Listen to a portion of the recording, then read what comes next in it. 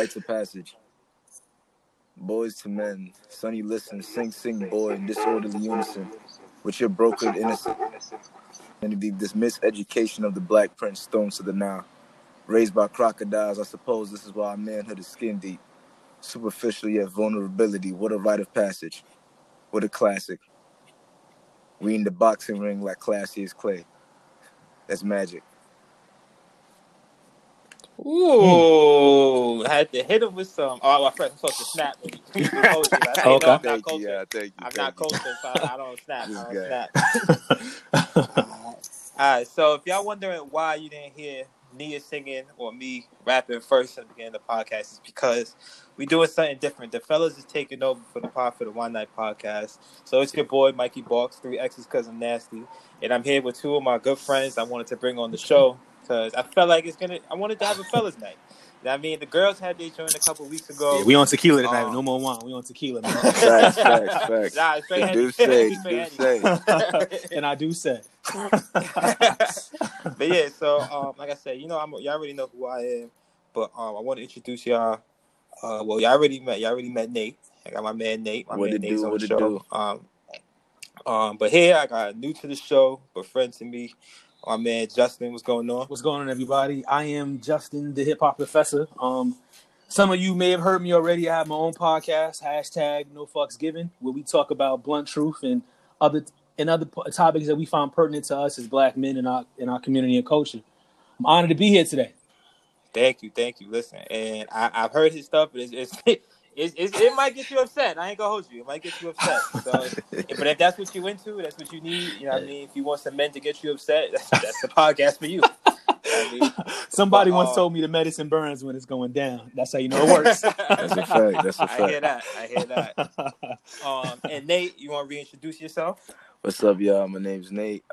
Poet name, Pen of the Stranger, or Words from the Wise, whichever one you know me as. What's up? How you doing? 23, aspiring nursing student, poet, rapper, and I'm just glad to be here again. Word. Now I ain't gonna lie. You told me the other day that you in the last episode you told us that you started as a rapper, and I was like, hold on, you used to rap, bro? Like, yeah, I was shocked. I don't know why it's so surprising. Nah, it's because you always really I just can't. I guess when I think of rapping, I think of you talking about like being in the streets guns and shit like that, and it's just like that.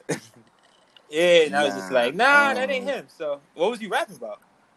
It's hilarious. Okay, so I was a different kind of kid, but long story short, I used to run with my crew. We used to spit we had 2 producers and 4 dudes just spitting. So it was a group of 6. So we felt like we was D12 on some D12. We was we was the modern. Yeah, you took it back. We was the modern day D12. You know what I'm saying? So we was rapping at the time. I was doing like I said, I was doing bad stuff. So I was smoking out late, doing drugs, partying, messing with shorties, being not who I am as who y'all know as right now. What you mean? That sound like you last week. I was gonna say you're only 23, man. Like hold up.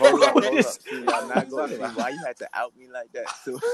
My bad. Nah, it was just I guess in the sense I was just overindulging in the things that I indulge now. You know what I'm saying? So got you. Eventually, went to college. So me and my mans, we all went to different colleges. You know what I'm saying? And we all just started doing our own thing, and life just happens. I'm still cool with them. We all cool, but we're not in the same central area no more. You know, so I mean, we're gonna get into that because the whole artistic. My thing is the artistic identity is a hard thing to accept. Especially when you come from a Caribbean or a strict black household like mine. You want to do what? You're not about to be. You're not about to be a doctor. You're not about to be a lawyer. You're not about to be president. If you're not going for something professional, or if you're not doing something with a trade, why? What are you doing? You know what I'm saying? And that was my mom's thing. And, I'm the only boy in my family, son, sibling, child wise. So. It was a rap for that. It was clip. Mom, I want to do music. You want to do what? You gotta rethink what you just told her. You I do music. I do music as a hobby. Oh, okay. Right. You gotta shut that dream down. Yeah, it wasn't until I got here that I accepted it. Word. So, Justin, like I told you before, the reason why I wanted you on this is because you dabble in music too. You know, I mean, hip hop professor is Yeah, not yeah. just a name for show. So I guess I can talk about that a little bit.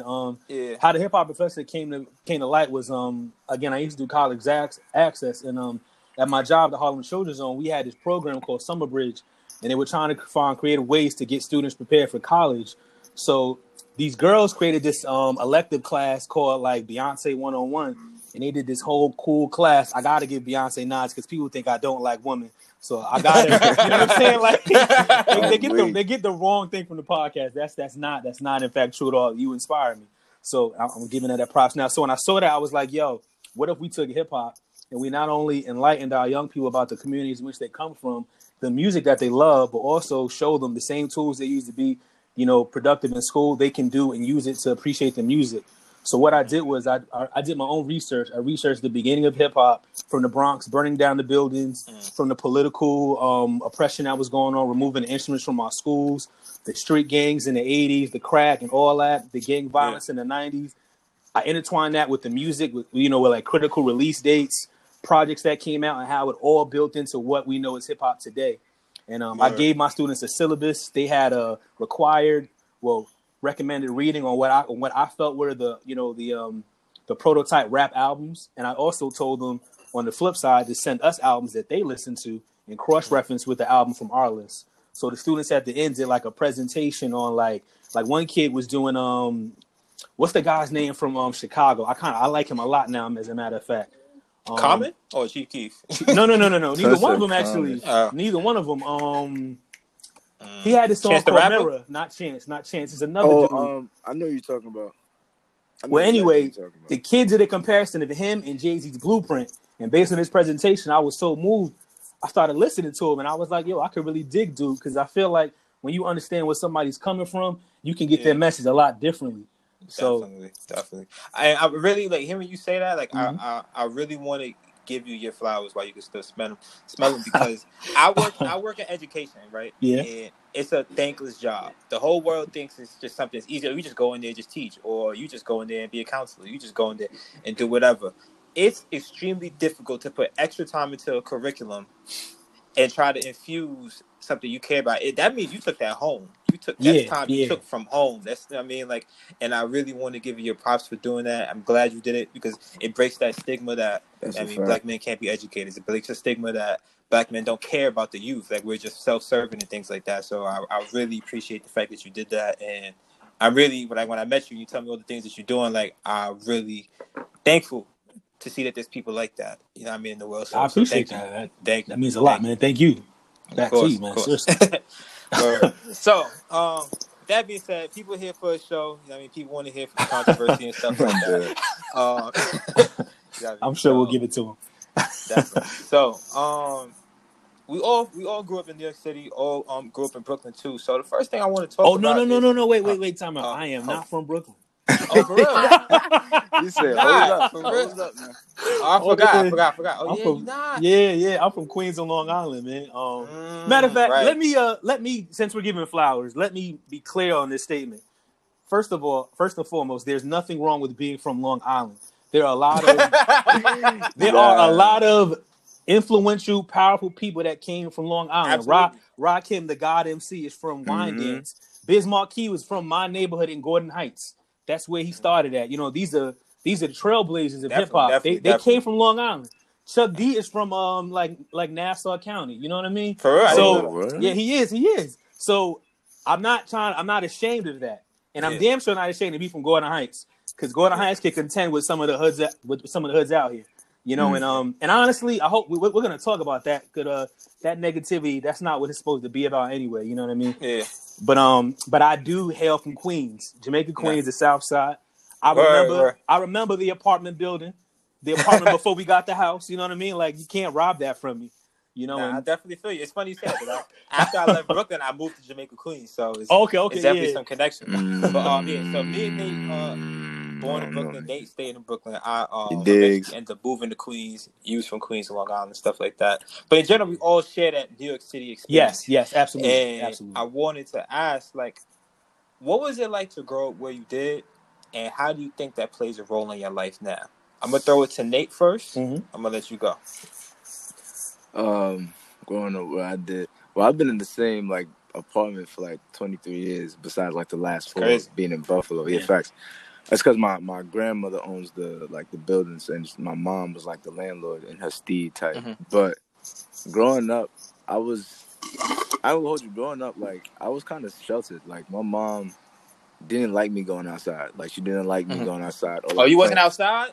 Nah, I was outside. I was outside like at a later age, or I would get snuck out like by my cousins or my sisters, or eventually at a certain age, my sister was like, "Yo, Nate, like live a little, like go outside, like get What part of like." Brooklyn are y'all from again? I'm from East I was Flatbush. Okay. I moved around a lot. So I was born in Bed-Stuy, moved to East New York, moved to Flatbush. I moved around a lot. Yeah. But growing up, I would say it really like my environment really probably affected me when I got into high school, because high school is when I was really started doing my own thing. Like I wasn't really, you know what I mean. And High this school is was when it when like changed. facts, and I was like being exposed. Like I'm talking about like walking and just being yo, what you doing? Yo, black coat. Like it's like damn, yo, like I'm just trying to get home, dog. Like and a lot of so like it kind of breeds like a mentality like yo, watch your show, look over your shoulder, like don't.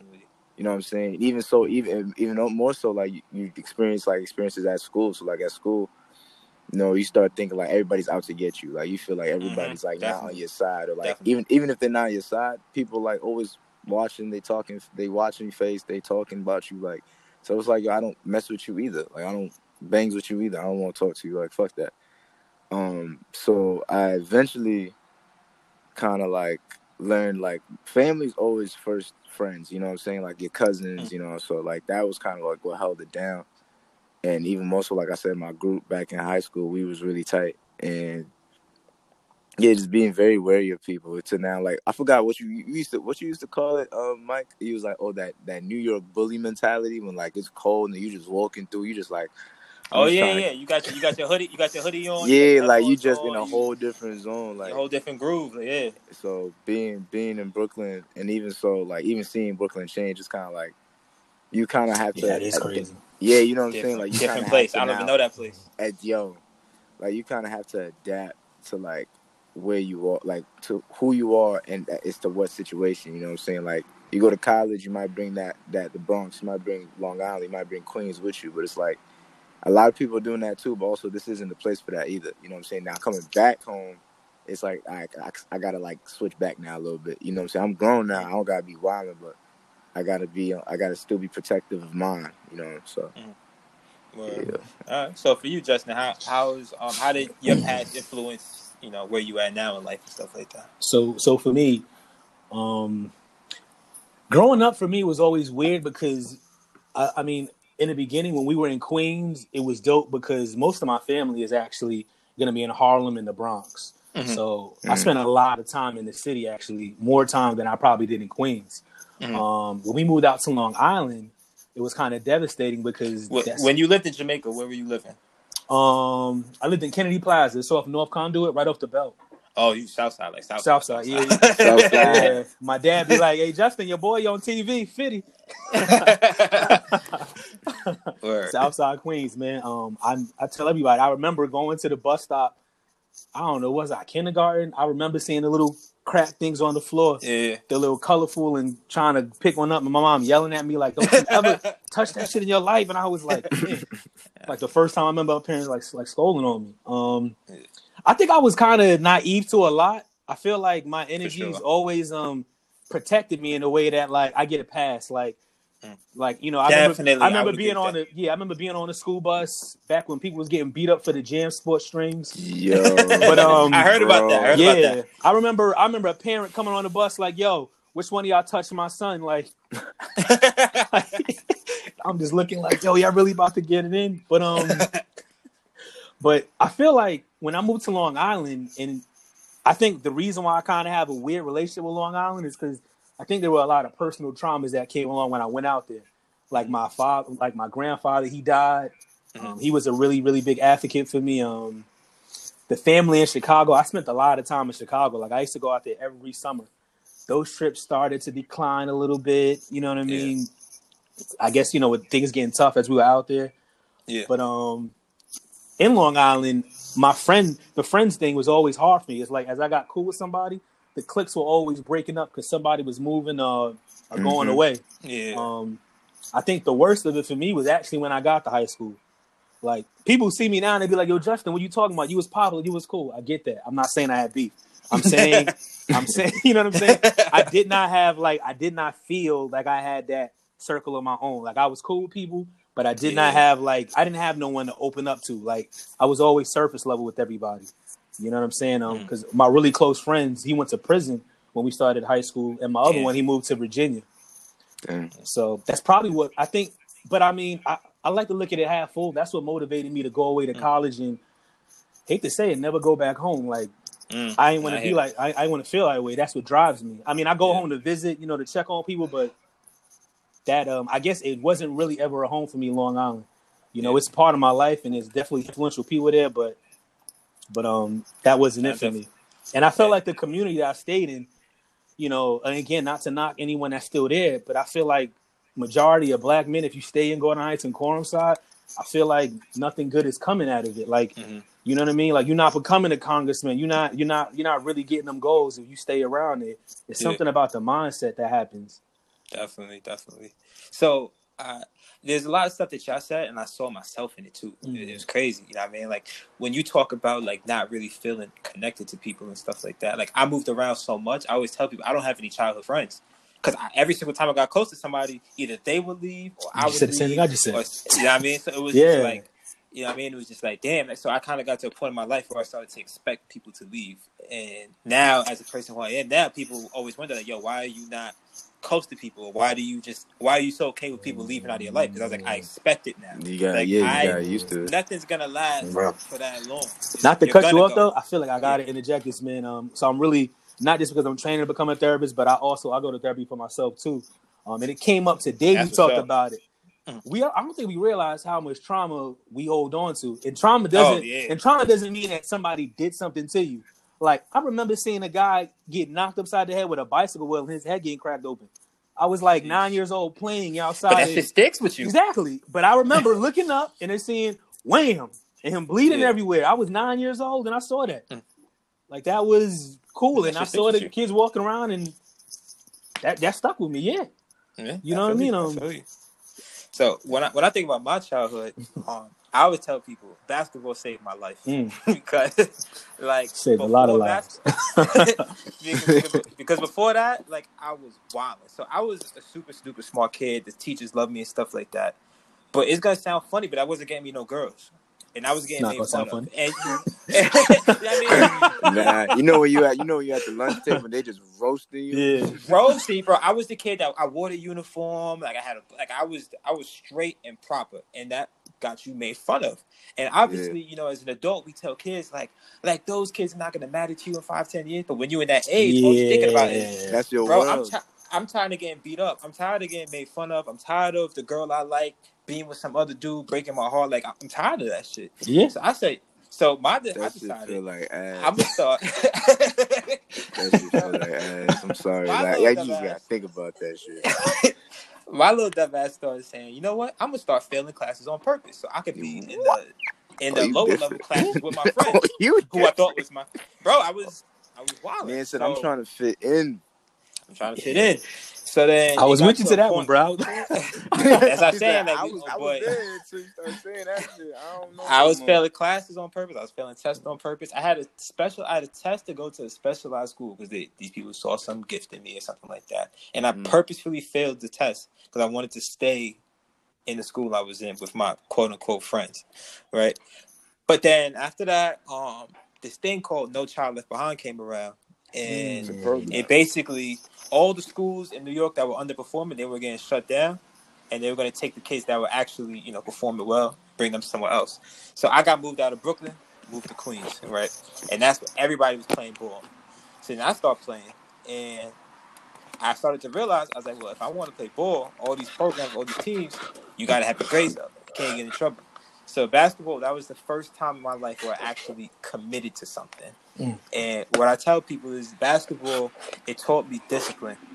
And that discipline is something that so many people, and I'm just focused on men because that's what we are. Yeah. Men lack Yeah. discipline. I We lack definitely agree. discipline. You know what I mean? And it taught me so much about that. It taught me that academically in school when, you know what I mean, there were times I wanted to drop out and I was like, nah, I got to finish. You know what I mean? It taught me that in relationships with significant others, like, you know what I mean, there's times I wanted to quit, but nah, I'm going to try to make this work. It helped me with joining my fraternity. Like, there was a lot of times when, you know, I mean, anybody that's ever joined a fraternity or sorority, you know, there's times when you want to quit. You know what I I mean? won't say everyone. All prizes Yeah, are not the same. right. You know. Everybody, you're right. Well, a lot of people, Hold a on, few don't people, include me in that. a few people, when they try to join, you know what I mean? Like, I always tell you, there's that moment when you hit that wall. Yeah. It might be 1 weekend, it might be 2 weeks in, it might be a month in, whatever it is. And you have to make an active decision to stay. And basketball taught me that all those practices, all those games, all those moments where I wanted to quit, and I continued to persevere. I learned that from basketball. So, Did you I tell play in people all the college? time, I was about to play, but the reason why I stopped playing basketball was because I was having really bad panic attacks and it was raising my blood pressure to the point that my blood pressure was at like 160 over something. Like, they thought I was like, something was really wrong. And I didn't know. I started going to a therapist and they were like, nah, like, you have anxiety. And I had performance anxiety. So I got to a point where I was like, you know what, like, this shit is literally killing me. And I just stopped playing. So yeah, that's a very like I said, basketball saved my life. It was also the cause of a lot of pain. So it's a love-hate relationship at times. You know what I mean? But that's why I really love to talk to athletes and stuff like that now, because a lot of times we see athletes as just bodies with no emotions in them, no thoughts, nothing like that. But there's a lot going on in there. Absolutely. There's a lot going on. Absolutely. There's a lot. So now there was something y'all talked about. Y'all talked about Nate, you talked about not trusting people. Justin, you talked about, you know, people leaving and things like that. So does that mentality cross over to your intimate relationships? I'll let Justin take that one because I got a lot to say on that. I'm scarred. I got a lot to say. So, all right, man. Not trusting. I feel like there's so much of your experiences are gonna go into your relationship, or just how you view women, you know, in general. It might not even be the trusting part, just in general. How's your past affected your relationships now? I think it's made me a little hardened sometimes. Ooh. Like okay. Like a chick can be like, you know, I feel like I need to go. You should leave then. Yo, for real. Yo. She's like, are you serious? Yeah. You said you feel like you should go. I say maybe you should then. It's just because it's like, I don't know, after a while, man, I mean, like you said, like, it is what it is anyway, you know, and I think just that, and I think after a while you just get tired of the bullshit. But yeah, I guess that I can't think of the words right now, but I think just being so hardened, I think that's what it's done. It makes you a little bit more hardened, hard to have. Let me ask you this. Nate and I was talking about this the other day. For us growing up, being in these strict households, families that don't have a lot of affection and things like that, when we had moments of pain or showing hurt, we were told to man up. We were told to put those feelings away. So do you think like you're kind of projecting that in those situations? I want to say I don't think they're the same. I mean, I want to give my parents some credit here. Like they did some. It might not be parents, but life in general. Yeah, you're right. Life hardened you. So yeah. Are you projecting that now on other people? I try not to. I really try not to. But I will say what you're trying to do. Actually, what he's doing. Yeah, for real. So what you think you're doing right now? I think there are times where it definitely could. And I think part of that is, and it's even training to become a therapist. I say all the time in my supervisions, what I struggle with is the push and pull. When do I push and when do I pull you in? But when do I also push? Because you need to stand. You know, my practice is always, all my research is always going to be focusing on black men first. So any theories I look at is always going to be, how does that affect the black man rationale first before everyone else? That's just how I look at it. So, and I also know that as a black man, I can't afford to be as open and, you know, intimate, and you just can't afford to just fall and cry. Even if your life may award you that. You may have the right to. Your shit may be that heavy. I know real life, that's just not gonna work. No one's gonna let it happen. So while I want to give someone that time, I just feel like, am I really doing you a service when that's just not what life is? You know, I feel like I'll push you a little bit and give you a hug when you break down, but we're gonna be standing toe to toe together, and you're gonna stand afterwards. But I guess I kind of went on a tangent there. Relationships, though, I've definitely said a million times, when it comes to women, I kind of do feel a little bit about a way, because I feel like they put all this stuff out in the media now on what they want. And when I was growing up, the exact toxic monsters they claim they hate are the exact monsters they were breeding.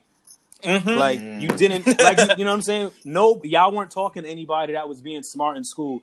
Y'all weren't talking to boys that were writing y'all the love notes. Mike's spilling this whole conversation right now. I literally remember, and I hope you watching this. I literally remember this girl in high school walking her. I'm not gonna do that. I'm better than that. You started, bro. You started, bro. That's too much controversy. But we all know. I'm pretty sure we all got a story about some young lady. We were walking to her classes, had the love of our life for it. And What's her name? And she done played you for some dude that hanging outside of 7-Eleven right now. I forgot her. She was dub. You know what I mean? There was this girl in 8th grade, man. That was my girl. I thought I made it because I got me a little Colombian thing. So I'm thinking I crossed over and shit. I'm like, oh yeah, I'm lit. Right? I'm lit. Back when I didn't love black women enough. Yo, you know what? She not a rebel. I love the black woman so much that I was afraid to even entertain the white woman. You know what I mean? In Long Island, in my school, there was a lot of them there. And I'm just like, yo, how you do that, bro? Like, you don't know they let me tell y'all though. So I really liked Shorty. Like, yo, I'm really feeling her and shit. So after school, we would always the whole school would meet up at like the corner store. We kick it and shit like that there. So then one day we get there and I don't see her. I'm like, what the fuck? Like, where's she at? Next day or something, like, I hit her up. I was like, yo, like, I ain't see you. She was like, I gotta tell you something. I said, what? And she was just like, I went to I'm not gonna say his name. I went to such and such name's house.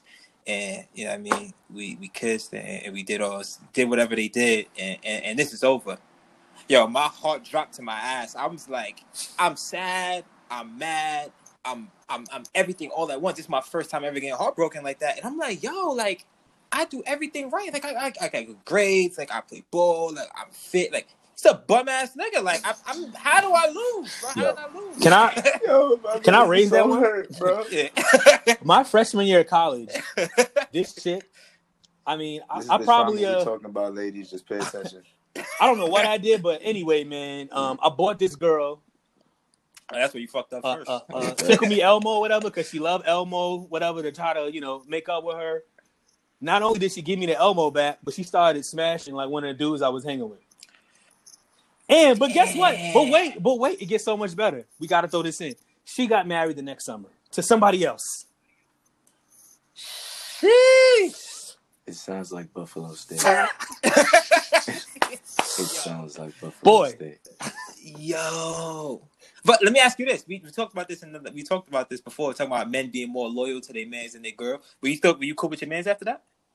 Yeah, I have no I mean, it felt weird. Oh nah, yo, wow. Time out, hold on. Wait.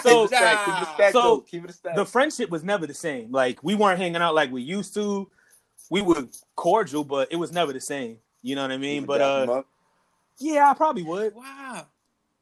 But she was not she was never my girl. I mean, I had feelings though, and I feel like he knew. We even hung out together. Like, it's just, I kind of feel like that's more, I guess I put it more on her than him. And she got married, so she had a pattern of it. I feel you. So, just this for you, bro. She had a pattern.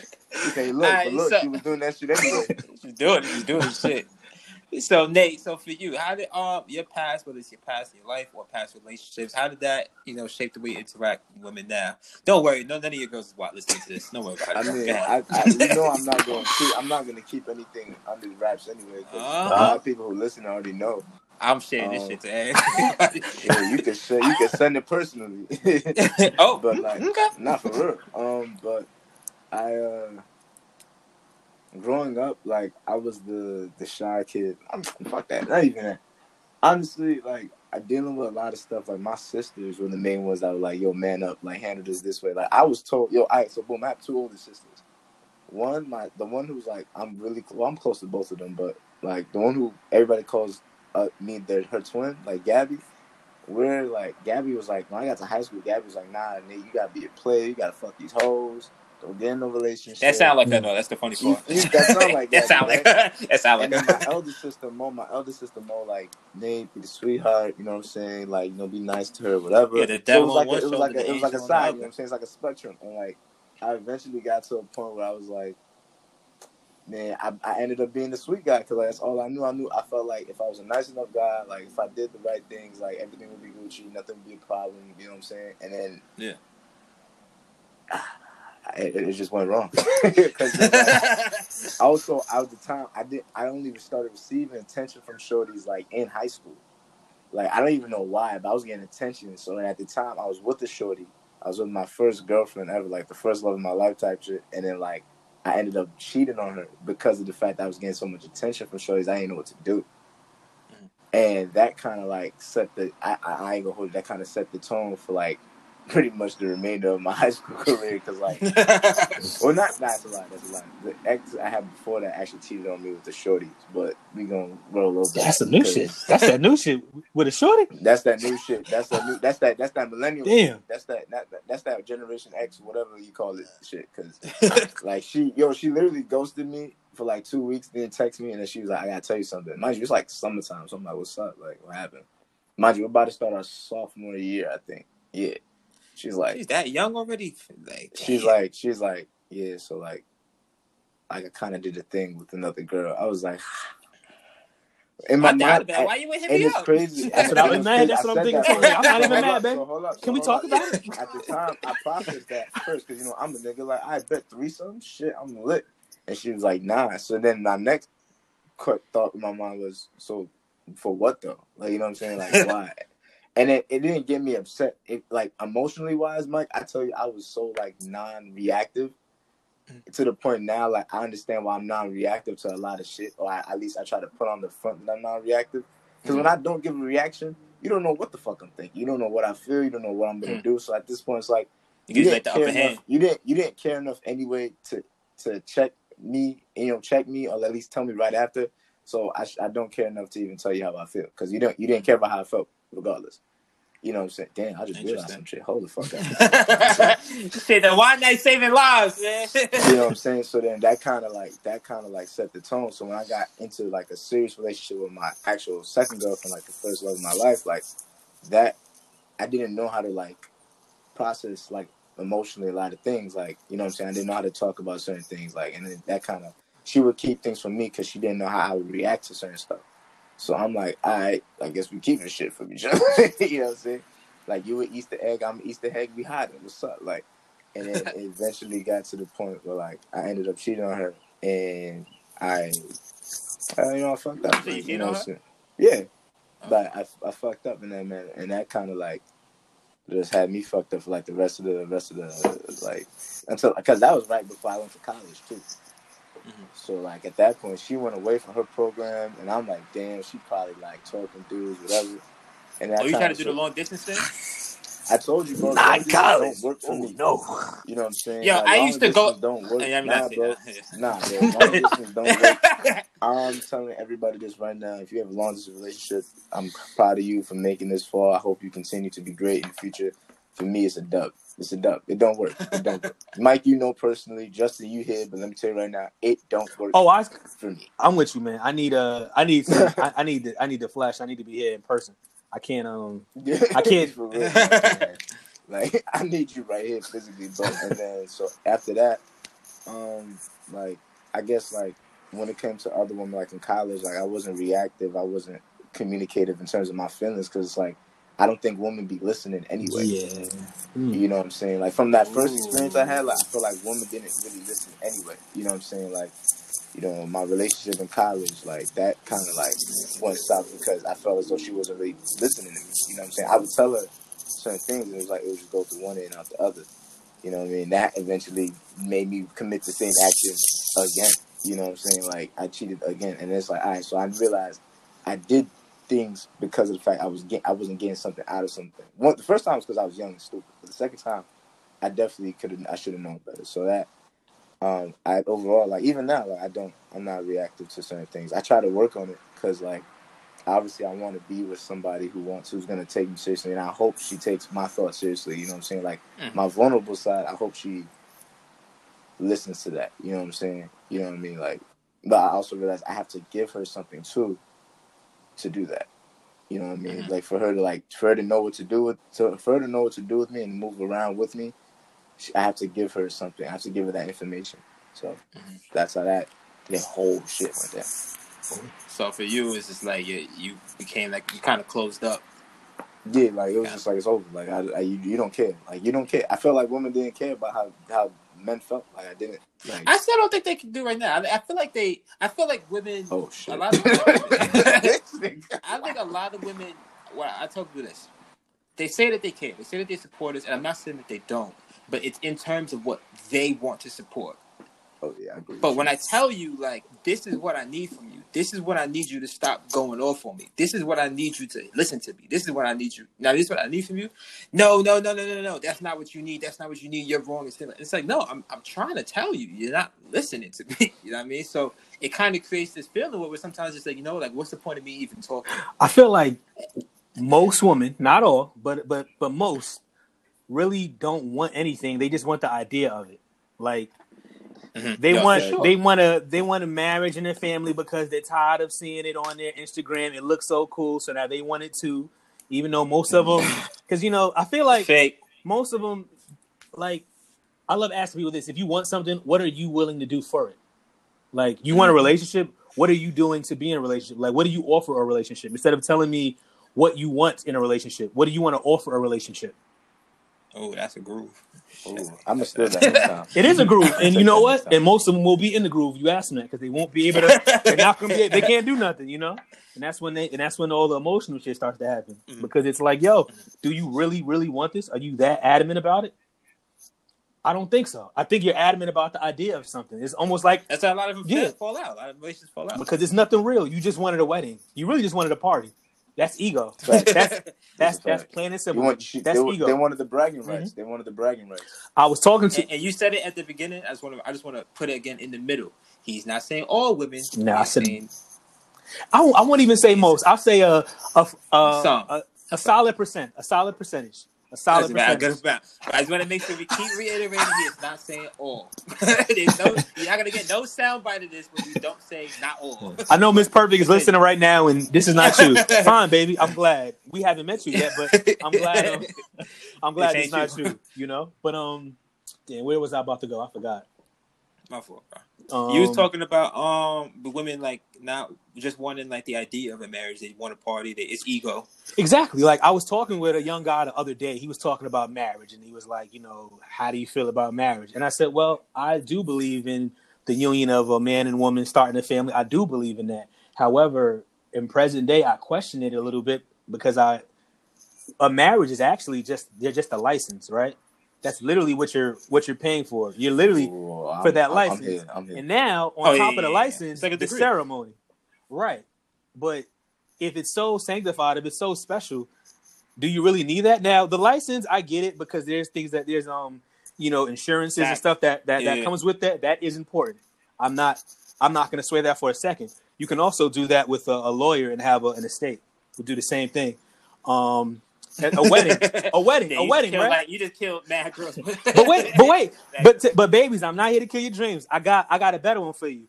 A wedding is going to cost you between $20,000-$30,000. If you love someone so much and you want a foundation, you can take that same $20,000-$30,000 and purchase a home.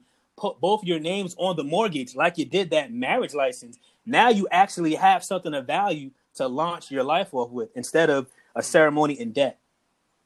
That's true. And Instagram pictures, sorry. Gotta get the Instagram pictures. Gotta get the Instagram Yeah, pictures in there. you gotta front for the gram. You gotta stuff for the gram. Now I know what I'm saying is challenging a lot of traditional thought, but if you want something you never had before, you can't do traditional things. You got to do something different. Ooh. Oh, Nah, that's a this fact. man's talking. This man's talking right now. He pulling up from 3 right now, boy. He pulling up from 3. He just came off the screen and went crazy. Nah, I definitely feel you on that one. So, okay, so now that being said, we talked about this earlier, Justin. I want to bring it to the conversation, all three of us. Are men selfish? And one part of the question is, are men selfish? And then another part of it is it okay to be selfish? I'm going to say yes, we are selfish. But I'm going to say we have to be. I should pull up the Chris Rock quote. And I think he says the man is the only person in the family that is not loved unconditionally. If your father does not, if your father does not provide shelter and your essentials, he ain't shit. Your mother can be a crackhead, do nothing for you. You still love her, and she still deserves to be loved. And she still deserves to be loved. She still deserves to be loved because she gave you life. That is a fact. But your father, the day he doesn't do nothing for you is the day he's done. So yes, that is a fact.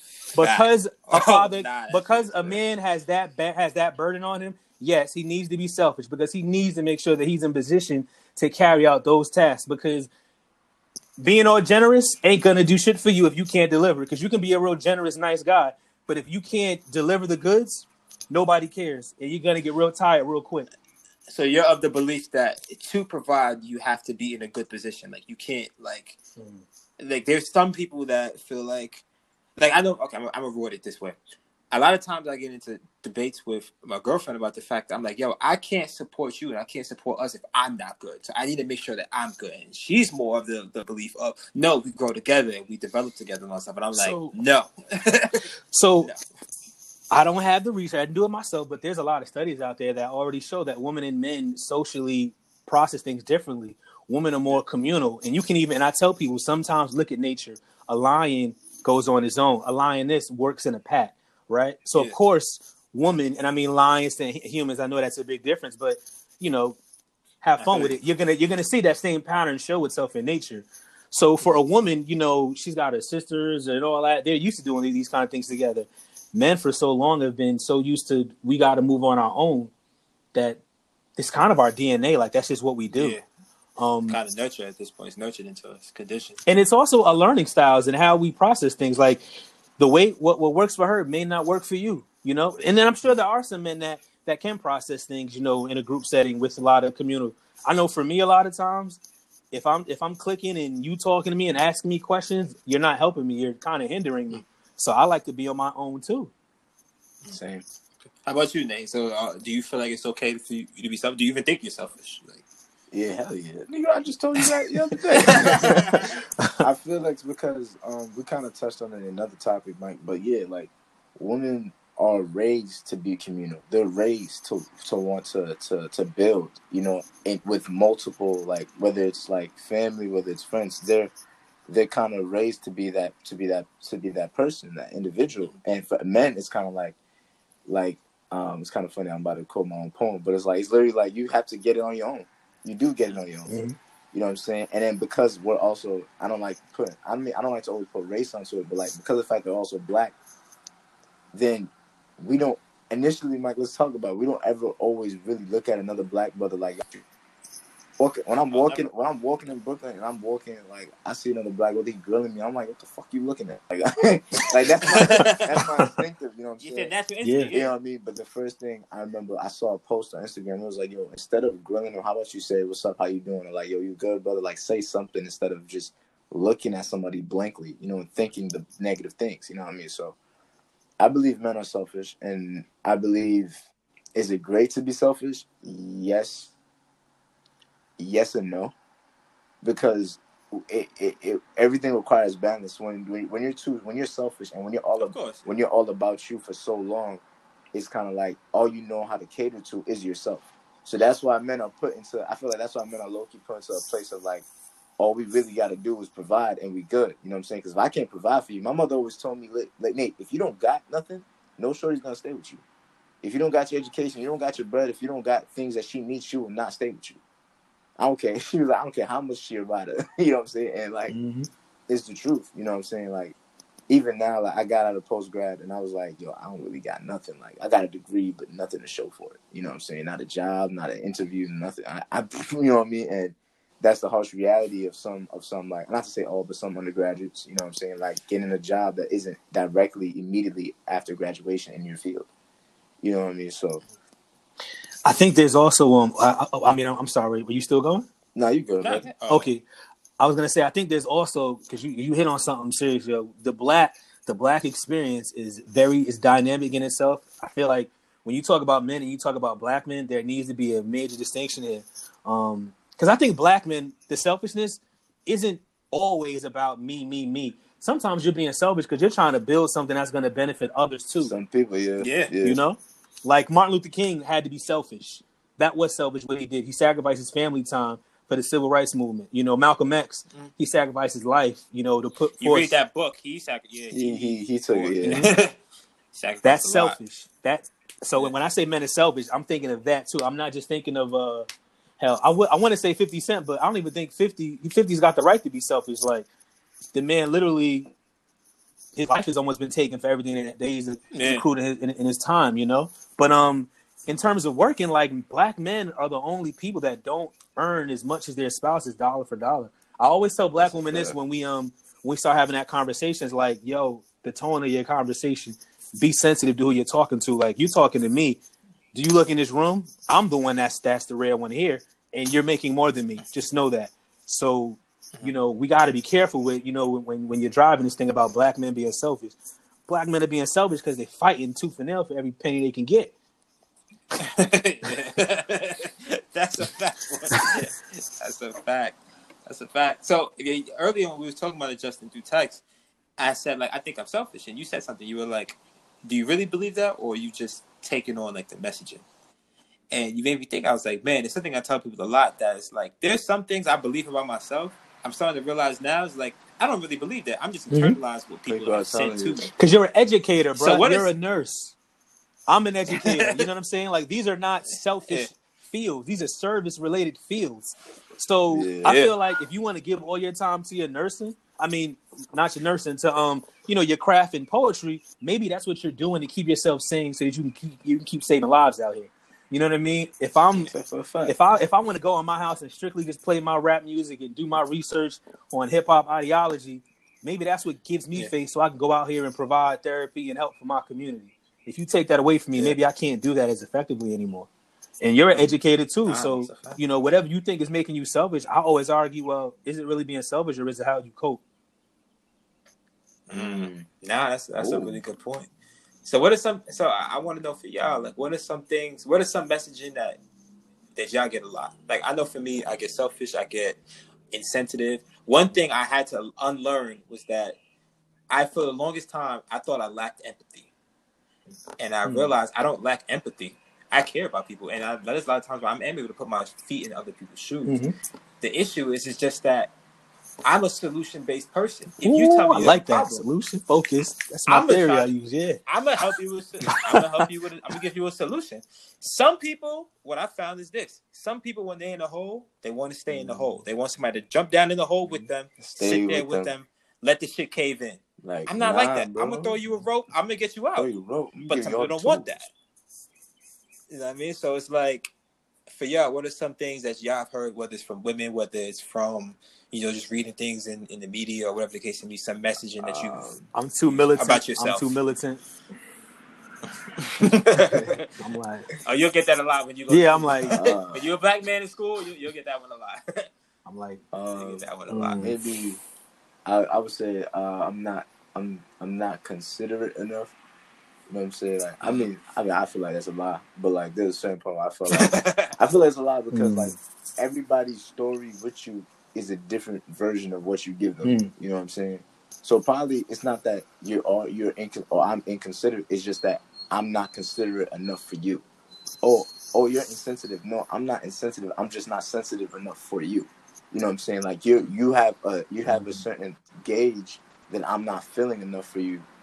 And it's kind of like how you said, like, I'm not, you're asking something. We talked about this the other day, Mike. Like, are you asking something of me that's not my skill set? You know what I'm saying? That's not like you. If he's telling me, like, he's not my telling me, toolbox. it's not in my toolbox. I don't got it. Like, if I'm here giving you everything, giving you that I can possibly give you in the way that I know I can, you know what I'm saying? Like, if you're looking for somebody who's going to be in the hole with you, I'm not that person. I'm the person that's going to be like, yo, what do you need? I just need someone to be here with me. I'll be here with you up here while I give you this rope. Climb up. You know what I'm saying? Like, help me help you. You know what I'm saying? Like, and that kind of, that in itself is how, like, I like, it's an issue, because it's like, when you deal with someone, like, I guess, like me, where, like, I don't want to, like, the things I'm gonna say to you, I'm saying it to you to to motivate you, to get you going, to spark that fire. Some people will translate that into, well, I need you someone to just listen and be there. It's like,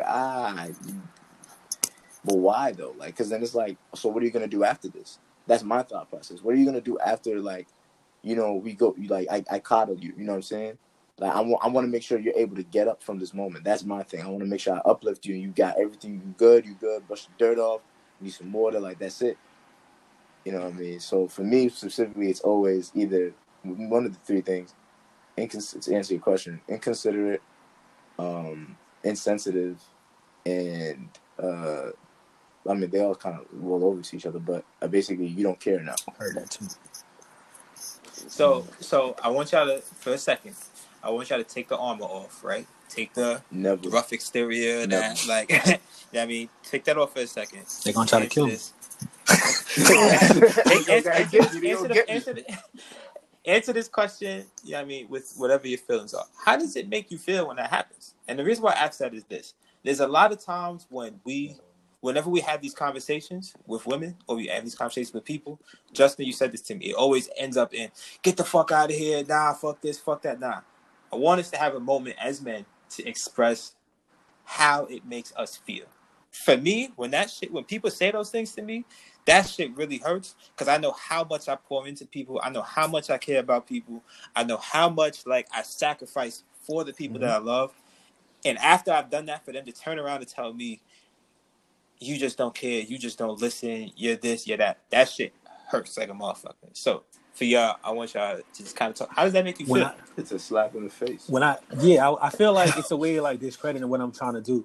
Like, I feel like when I get the whole militant thing, it's like you're being disingenuous. You're trying to use that as a compliment, but really what you're trying to say is you're trying to muddle my message and try to, like, it's like what they do with the whole Malcolm X thing. People love to make it seem like Malcolm X was this warmongering black man. And that's like, all the time. That's not true. Like, if you ever took the second to honestly you talk to him, he even said it in an interview with a white dude. He's like, no, I think we need to, and it's in the mixtape too. We need to talk unapologetic. You say how you feel, and I say how I feel, and we keep going with the conversation. And that's how you get progress. You can't get progress if you're going to constantly hide behind words. That's not how you really feel. So I just feel like when people give me that whole militant thing, I feel like you probably weren't really listening to me. You just you envisioned something and just, like, blew me off. We talked about that before. Like, how does it feel to not be heard? That was like one of our first conversations. How does it feel to not be heard? Right. This shit hurt. It's hard. How about you, Nate?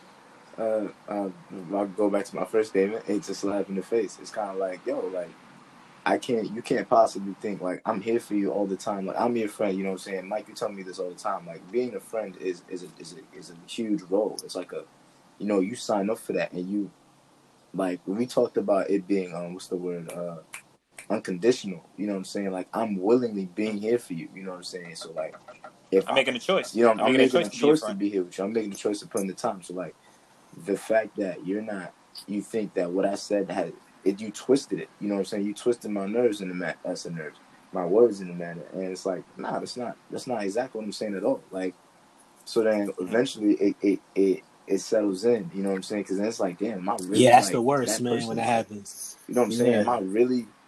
You know what I'm saying? Like, if we're gonna get real, like, shut the arm off, like, am I really that person? Then you start, well, not maybe you, but me. Like, I'll start, like, thinking about all the scenarios that's similar, and I'm like, am I really this messed up person? Like, not messed up, but I'm like, do I lack empathy? Do I lack sensitivity? It's like, nah. Like, I'm a sensitive person. everybody who knows me close to me knows I'm a sensitive person. Maybe just how, like I said, how I handled the situation with you. It wasn't for you. It wasn't to the level that you needed it to be. You know what I'm saying? Everybody has a different gauge for certain things, but overall, it kind of just makes you feel. Makes me question my character a little key, because then it's like, now I got to go back to the building blocks. Like, I got to figure things out. So I challenge y'all, good brothers. The next time somebody, and I challenge any man listening to this, the next time somebody makes you feel a certain way, tell them. No, that shit is hard as fuck, bro. I'm good. Don't go off. Don't tell them. Don't talk to them about what they did to you and shit like that. Just say, I feel such and such. That is one of the hardest things to do in the world. Like, and that's why I said I said challenge for a reason. I challenge you when you say I feel. Actually say a feeling. Don't just say I feel like you did that, or I feel. No, actually say I feel hurt. I feel disrespected. I feel misunderstood. Because there's so many times when somebody hurts us, our first thought is to just get back at them or something like that. So I really challenge any man listening to this. Next time your significant other, your family member, your mans, your line brother, whoever it is, they do something, they say something that hurts you. They didn't pay you back on time. They weren't on time when you asked them to be on time. I know what it's like, bro. I know what it's like. I know what it's like, man. The next time that shit happens, say, yo, bro, like, I'm hurt that you did that. And just go from there. And like I said, it's a challenge. Try it. It's uncomfortable, but that's, you know what I mean, that's how you take those relationships, those friendships, things like that to the next level, in my opinion. You know what I mean? But they already know, bro. That's how he said, bro, like, fuck all that. I mean, I get it, because, like, it kind of keeps people, it's supposed to keep, like, the person who hurt you, hurt your feelings accountable. You know what I'm saying? Like, I feel that's one thing we don't do as men. Like, when we hurt, we don't let the person know, that hold the person accountable by letting them know what they did and how it affected us. You know, by not doing that, the action repeats itself. And so we constantly, how I constantly just push it to the side, or bottle it up, or bury it, because it's like, you know, whatever, it's just dead now. Like, so I get it. I'll try. I don't know. What about when women are like, you know, when they're disingenuous with, like, relationships? This happens especially when you have one of your non-traditional relationships, which is like the famed friends and benefits of your situationships, you know? I feel like a lot of times it starts over here, and it's clear as day, and they just always try to just, like, slowly slide that little, but, like, why ain't you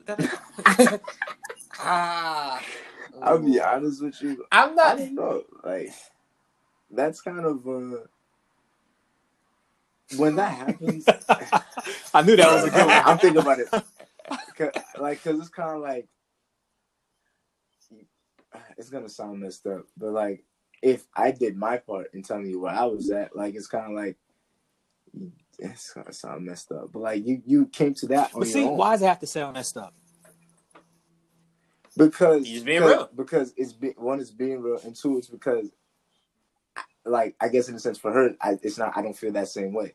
You know what I'm saying? I'm not reciprocating that. You're being selfish. That's you know, I'm being selfish. But it's, you know what I'm saying? So I can't do that. Like, I'm saying, like, why didn't you want to take, like, I got asked that, like, how come you never took me seriously? And it's like, damn. Well, I feel like sometimes this is a good chance to don't put it on her. Like, it's not about you. I'm not serious right now. You trying to get his shot. Bro. That line. We were saying this was a situation, so if it's a situation, I don't see where's the harm in that, and saying that you're not ready for nothing serious. There's definitely no harm in it. I feel like. So what you're about to hear after that is, so you just gonna fuck me, and you gonna do this, you gonna do that, I feel like it sounds fucked up when you start putting another woman into the perspective. Because when it's like, but you took her seriously, or you would take her seriously, and it's like, what? Where I'm at, like, if you're bringing up the past, other people, you need to be going anyway. Because what are we doing? Like, come on, are we serious? I'm dead. I feel you. But all right, so you start winding this thing down, right? like we talked about at the beginning, y'all are both artists, right? And before we even get into this conversation, I want to say thank you. And the reason why I'm saying thank you is, this is something that y'all really pour your heart and soul into. Being an entrepreneur, being an artist, things like that. And y'all could easily see someone like myself and my girlfriend who aren't artists and just jumped into this like podcast thing. I mean, being an artist, being an entrepreneur, things like that. And you could easily look at us like, look at these two people just trying to jump on the wave and things like that. But I appreciate the fact that y'all Nah. both have been very supportive. Y'all are welcoming, like, you know what I mean, things like that. And I really want to say thank you for that. It gives me confidence, you know what I mean? Because I was scared as shit. To put my like work out there, put my Shit, I thoughts, my still feelings and stuff out, it's scary as Bro, it's it's to this scary as day. hell. still To get this a day. bad So anxiety. I'm really thankful for the welcoming arms that y'all have opened up to me. So I really just want to say thank you for that. But with that being said, I want y'all both to kind of talk about like the ups and downs of being an artist. Like, what's it like? What was that moment like when you said, "I'm gonna do this," despite that fear? What's it like when people are telling you, "Nigga, you can't make beats. Nigga, you can't poetry, bro. I know you, bro. You don't do no poetry. Fuck out of here." Like, So so for what's me, that like? art is I think art is a mindset. You know, like I'll talk to my dad a lot about Yeah, it because he's into like numbers. He see things, everything concrete. Art is fluid. Like yeah, I see a box, I also yeah. see the space around the box. I don't just see the box. You know, Yeah. Mm-hmm. so for me, it's always hard to talk and share it with people because if you don't have that mindset, the conversation is just not going to be a good one. It's going to be trying to explain So that something to you work. that Yeah. you just can't see. You know, so for me, Yeah. and for a lot of time, that's probably why the DJing always went up and down was because I was trying to like do something that my guys around me that were helping me, my machine, they weren't really understanding. That's why the DJ Casanova thing eventually fell off.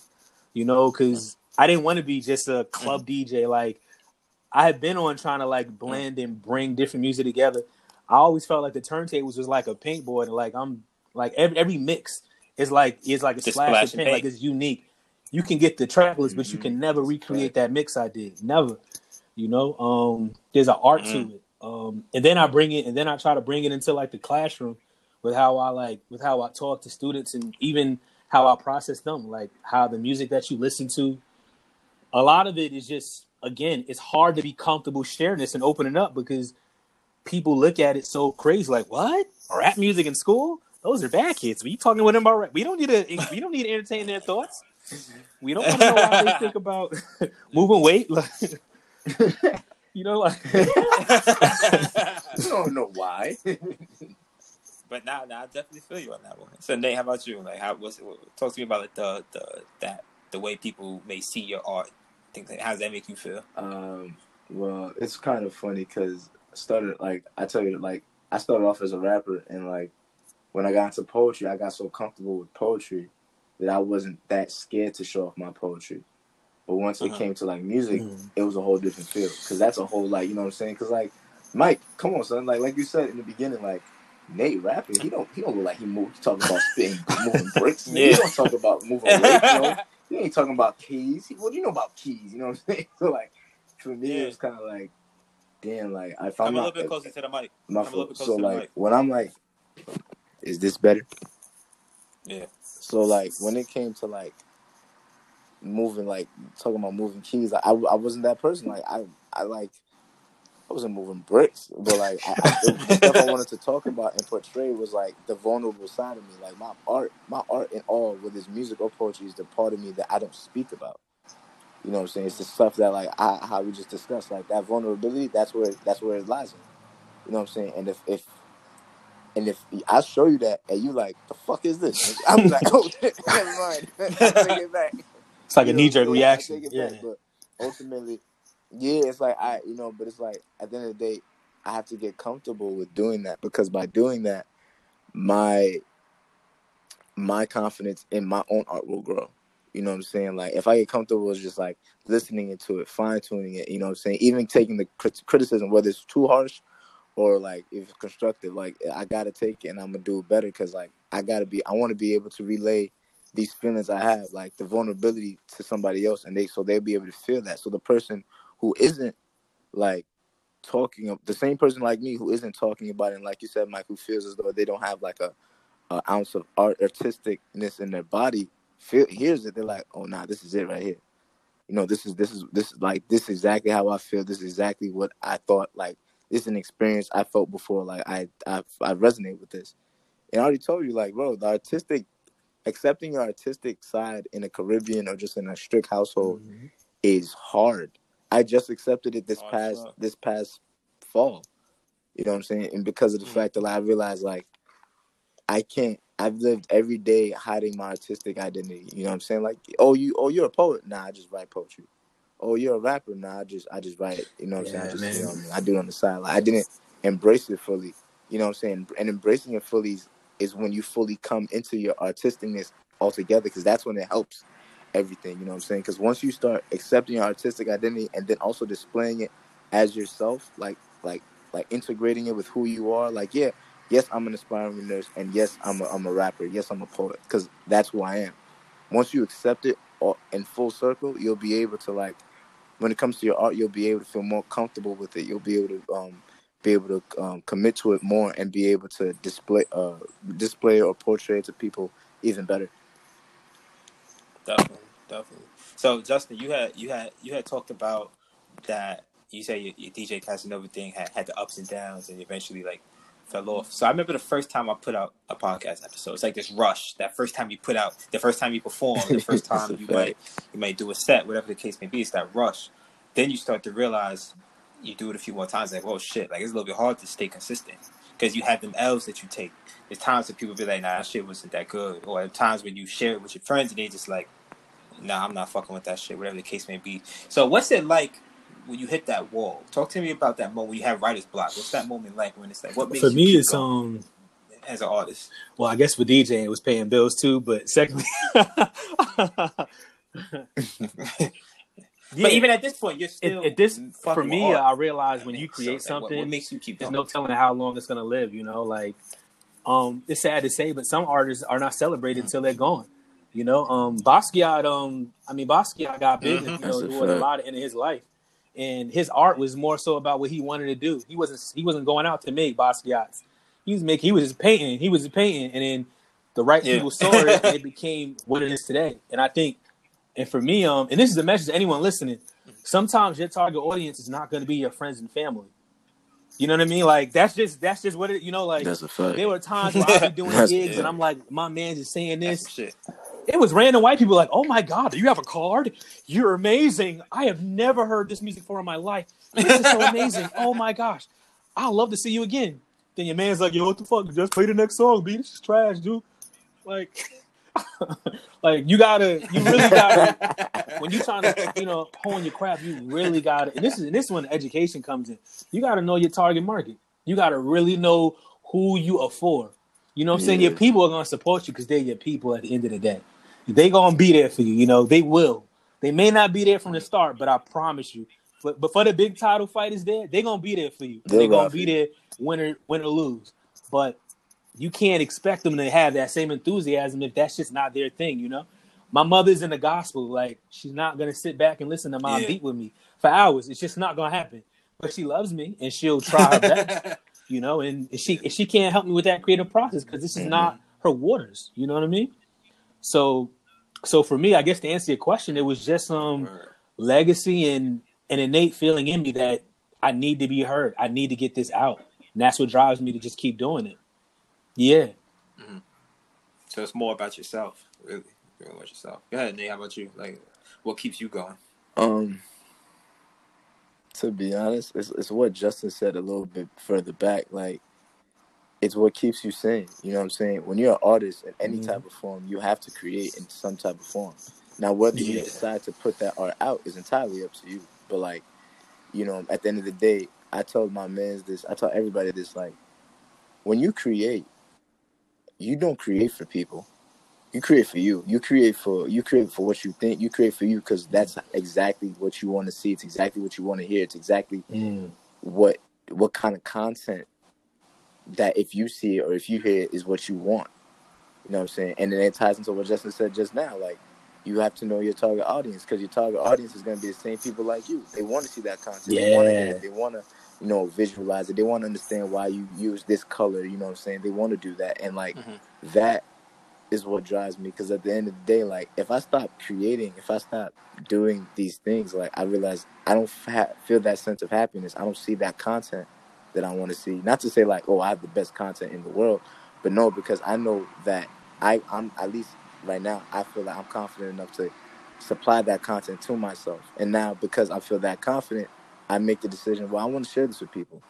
I want people to, I want to see, I want, not to say I want to see, but I want to share people a part of me, because that's what the content is. The content is you, wholly, like whether it's your podcast, whether it's DJing, whether it's studying, hip hop, like, and sharing it with people, like people all over Instagram, like people are sharing their content and their art in their own way, because that's exactly what Expression. it means to them. It's a part of their Yeah. personality, like, so yeah, it's expression. So doing that, when you do that, people understand understand that side And of you, if I can whether you piggyback show a it or little not. bit, just like what you So yeah, said, I feel like when you doing it for you, that's when you truly get the best out of it. And like you said, and the people that really bang with you, yeah, like if you listen to rap music, you always know when like, oh, he was trying to do this. That's why it was whack. Why I wish he would just did his, you know what I mean? Like Nas is notorious for it. Like Nas, when he came out with the Nostradamus, we were pissed off. What are you doing, Nas? This ain't you. You was trying to do all this commercial shit. We don't want that from you. We want the yeah, real that's a Nas. fact. Go back to the streets. I keep trying to tell you, Nas is But the overrated. problem You don't is want to that listen to he's me, been bro. always trying to recreate the Illmatic instead of just being himself. What makes Jay-Z so dope is, I mean, Jay-Z adapts constantly. He's constantly evolving, so he's always changing. But his music is changing with him. So it's That's a fact. honestly it's authentic to who he is. It's always growing. That's why 444 was It's dope, because he always was it's at always that Jay place in Z. time. You know what I mean? That's what made it dope. And some of these new artists, you can always tell when they playing with their sounds, or if they really going back to their roots. You got to stay rooted, and that's how you put the best thing out. That's a So fact. so here's the thing for y'all come to that conclusion very early in your careers, right? And it's dope because that's a great thing to come to. But there's that fear. But it's like, what if I don't become big? Because we live in this That's comparison the first society. mistake. I get on my That's the Instagram trap. and I'm like, That's the damn, trap. I'm not That's the first mistake. such and such, Bro, right? that's I'm that's not. that's I'm. No, I'm I'll be not that's the real with rich. trap, you. bro. I'm That's the trap. not. You know what I mean? Don't do it. Don't do it. Like that's like, So bro. I was on the phone with my cousin. Like You've already lost. when you start looking at other people, it stops becoming. comparison is the thief of You joy. stop becoming about you. Like, bro, I was like, like this whole quarantine thing. But I see a lot of artists that I know publishing, putting out their works, putting out their videos. And at first I was like, yo, I gotta hurry up. But I'm like, no, you're in your own race. You're in your own race. Yeah.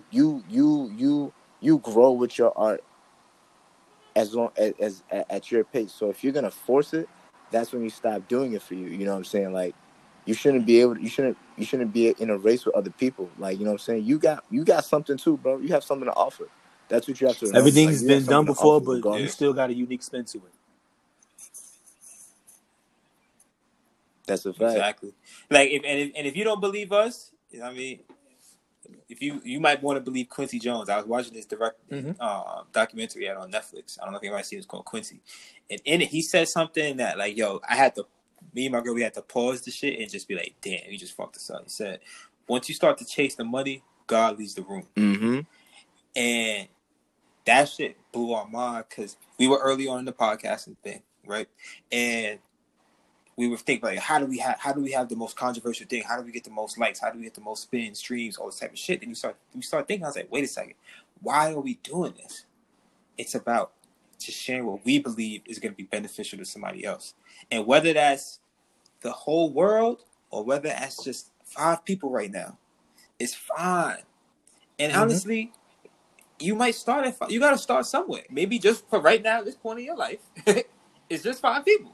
How many times do we hear about people say, yeah, man, I was performing in the back of fucking backwards ass club before. I would the pastors who are so successful now, like, man, I was just preaching in a church in a shack. I had like a 30-minute session just doing Sunday school and stuff like that. But then they blow up to these bigger things because they stay true to like I said, to what you are, what you have to share. There's so many times I have friends come to me, yo, Mike, come listen to this. Anything anybody sends to me, I listen to it. That's my word. I give everybody my word out. If I tell you I'm gonna listen to it, I'm gonna listen to it. And I can't tell y'all, 8 out of 10 times I send it back to the person. I'm like, yo, you're not talking about you. You're talking about these girls that I know you're not fucking. You're talking about cars I know you're not driving. You're talking about a lifestyle and the hood and stuff like that you're not even living anymore. Talk about what you had now. Like, there's so much in that. There's so many people that, like, there's 21-year-olds, like, college students who's rapping. Talk about what it's like to fucking, like, be in school and shit. I wish I could rap about that.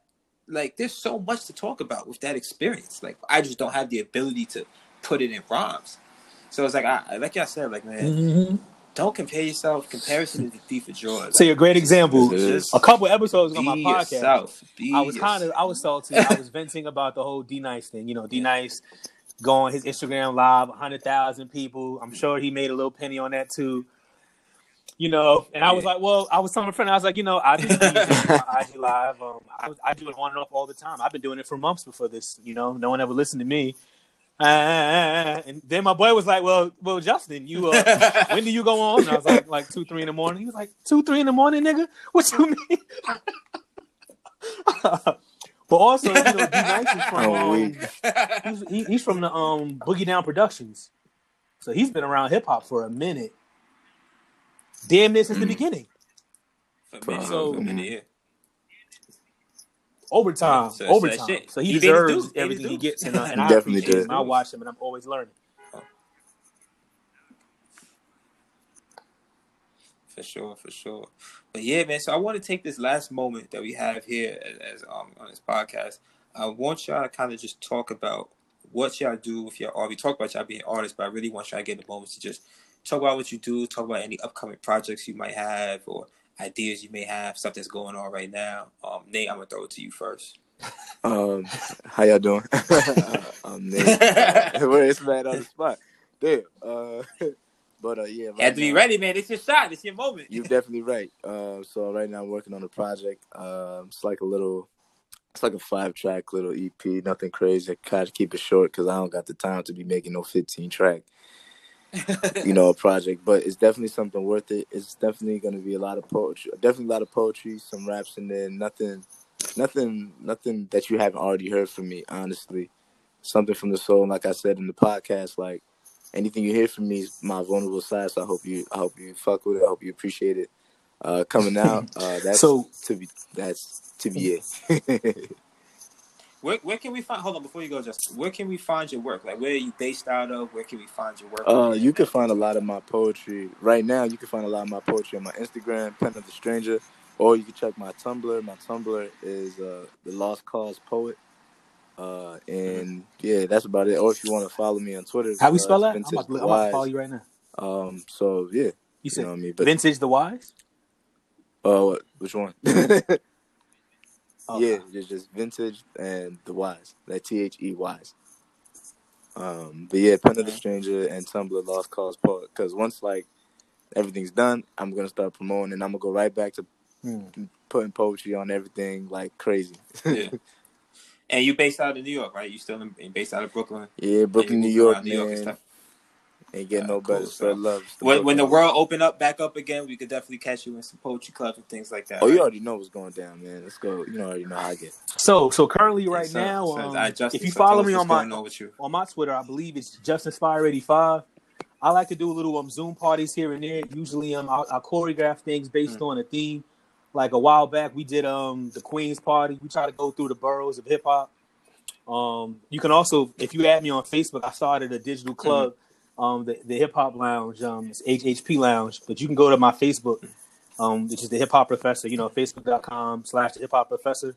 Whenever I go on live, sometimes I throw a flyer. Sometimes I might be in a moment. I'll tweet it out. And if people are interested, I DJ. You can always hop in. Yeah. Patch in, and you can be in a session with me and listen to the music. I'm mixing. Mm-hmm. Also, I'm still training. I'm still in school. I'll finish by the end of the summer, and hopefully I'll have my I'll have my school counseling license, and in the fall, I'll be taking the exam to get my mental health license. So I'll be a therapist with my provisional license, man. That's what I got. Oh yeah.